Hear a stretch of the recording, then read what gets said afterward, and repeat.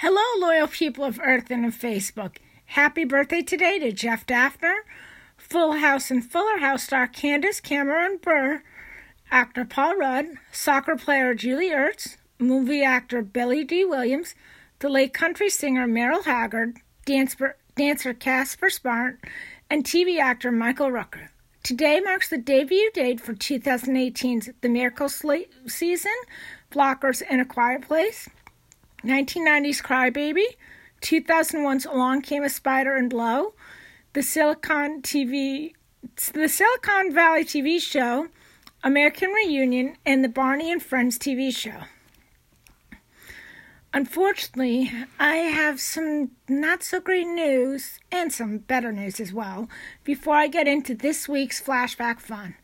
TheWrap.com reported this morning that 54-year-old British actor Paul Ritter, best known to United States viewers as nuclear engineer Anatoly Dyatlov on HBO's miniseries Chernobyl, passed away from a brain tumor.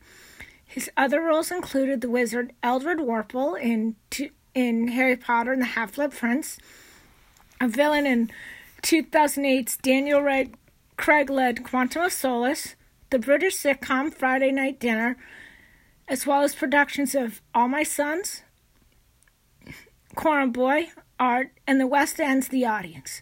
The Hollywood Reporter announced today that Mark Elliott, the famous voice of Disney movie trailers, home video titles, and television promos from the mid-1970s to the early 2000s, has passed.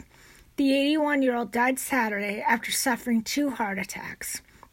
The world also lost 98-year-old TV actress Gloria Henry, who played Alice Mitchell, Dennis's mom, on the 1960s sitcom Dennis the Menace this weekend.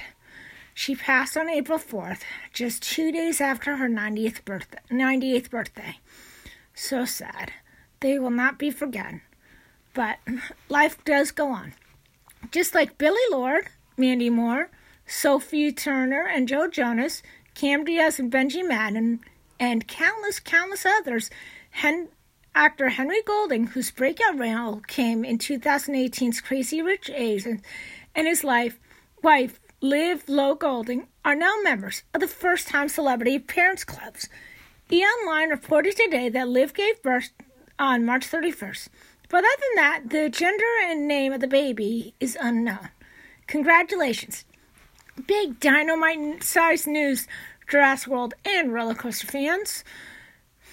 Though the final entry in the Jurassic World trilogy doesn't roar into theaters until June 10th next year, Slashfilm.com reported this afternoon that Universal Orlando Resort's Jurassic World VelociCoaster, the park's newest roller coaster, will open up on June 10th this year.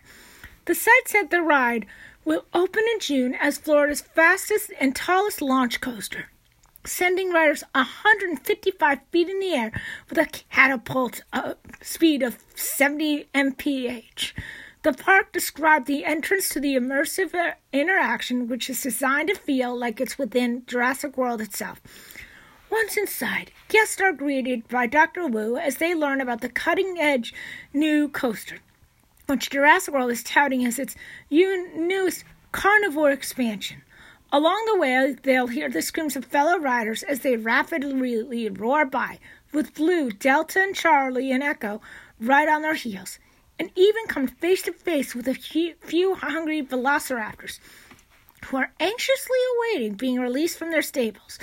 As the adrenaline builds and guests approach the load platform, they will hear a few encouraging words from Claire Dearing and one final warning from Owen Grady.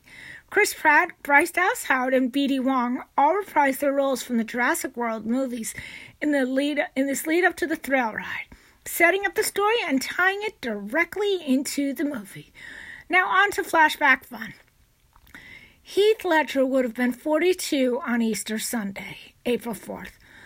Like current deceased Best Actor frontrunner Chadwick Boseman, Ledger, who passed of an accidental overdose in January 2008, never got to see his biggest hit, The Dark Knight, for which he got multiple posthumous awards for his work. including the Academy Award for Best Supporting Actor, come to fruition.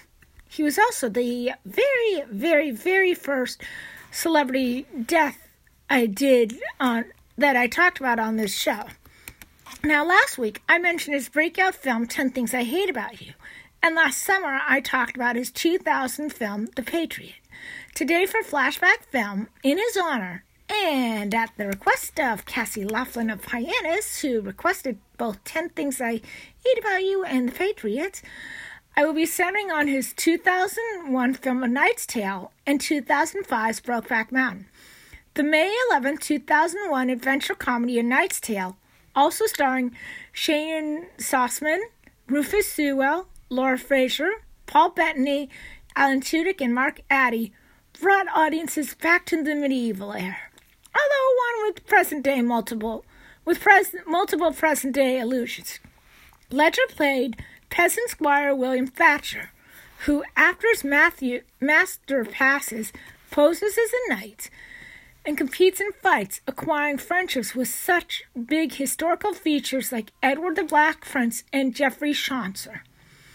While the plot is totally different, the film's name actually comes from Chaucer's The Knight's Tale story from his book, The Canterbury Tale.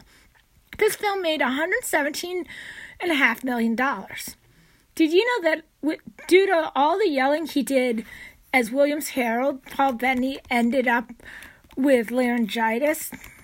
And Heath Ledger actually knocked out one of director Brian Halligan's front teeth with a broomstick when the two were demonstrating a jousting move. It ended up being many, many, many months before Halligan's mouth had healed properly to repair the damage. And the director actually stated it was the only jousting injury sustained during the film. 2 years later, Mark Addy, Ledger, and Shane Sauceman would star together in another Brian Halligan picture, 2003's The Order, which also had Ledger and Sauceman playing love interests, just like in this film. 4 years later, Ledger would star in a film that opened the door for great gay romantic stories on the big screen. Ang Lee's $178.1 million grossing film adaptation of Annie Proulx's 1997 short story, Brokeback Mountain. Also starring Jake Gyllenhaal, Michelle Williams, Randy Quaid, and Anne Hathaway. The film depicted the complex, covert, emotional, and sexual relationship between two shepherds in the American West from 1963 to 1983. It is regarded as one of the greatest films ever made. After it officially opened here on United States stores on December 9, 2005, it was up for 8 Academy Awards, the most known nominations at the 78th Annual Academy Awards, and took home Best Director, Best Original Score, and Best Adapted Screenplay, while controversially losing Best Picture to a little film called Crash. While on the set of this film, Ledger and Williams fell in love and became engaged. Their love produced their only daughter, Matilda Rose Ledger, on October 28, 2005. However, the two, who were both up for Oscars for their roles in the films, ended their relationship in September 2007. Did you know that there was an audible gasp at the Academy Awards from presenter Jack Nicholson when he read out Crash as 2005's best film over this much more favorite film? Nicholson himself admitted to being shocked, as he, like many, had voted for Ang Lee's film. Ledger and Gyllenhaal were actually friends before they started making this film, and Gyllenhaal actually happens to be Matilda's godfather. Don't forget to tune in to Midday Movie Madness's Facebook page or its podcast on Spotify, Anchor, Midday Movie Madness on 90.7 sometime tomorrow for this week's exciting at-home edition. Here are some of the headlines on tap. Look, up in the streaming sky. It's a bird. It's a plane. Nope, it's just inexperienced novice superheroes Octavia Spencer and Melissa McCarthy to the rescue.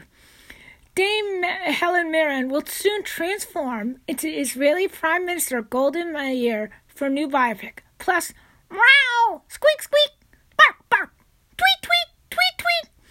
I take a look back at some animal-centric films for National Pet Day, which happens to be April 11th. All that and much more. So mentally escape to Hollywood tomorrow and forget your woes by checking out tomorrow's at-home Midday Movie Madness on Midday Movie Madness on 90.7's Facebook page. Spotify and Anchor podcast listeners, be sure to check out Midday Movie Madness on 90.7's podcast as well. Time, of course, TBA. Also, be sure to tune in to 90.7 WKKL on your TuneIn radio app or radio dial. Just put 90.7 WKKL FM into the TuneIn search bar. And make sure to share your love for 90.7 WKKL on social media with the hashtag WKKL. See you soon, my loyal listeners and fans. Bye.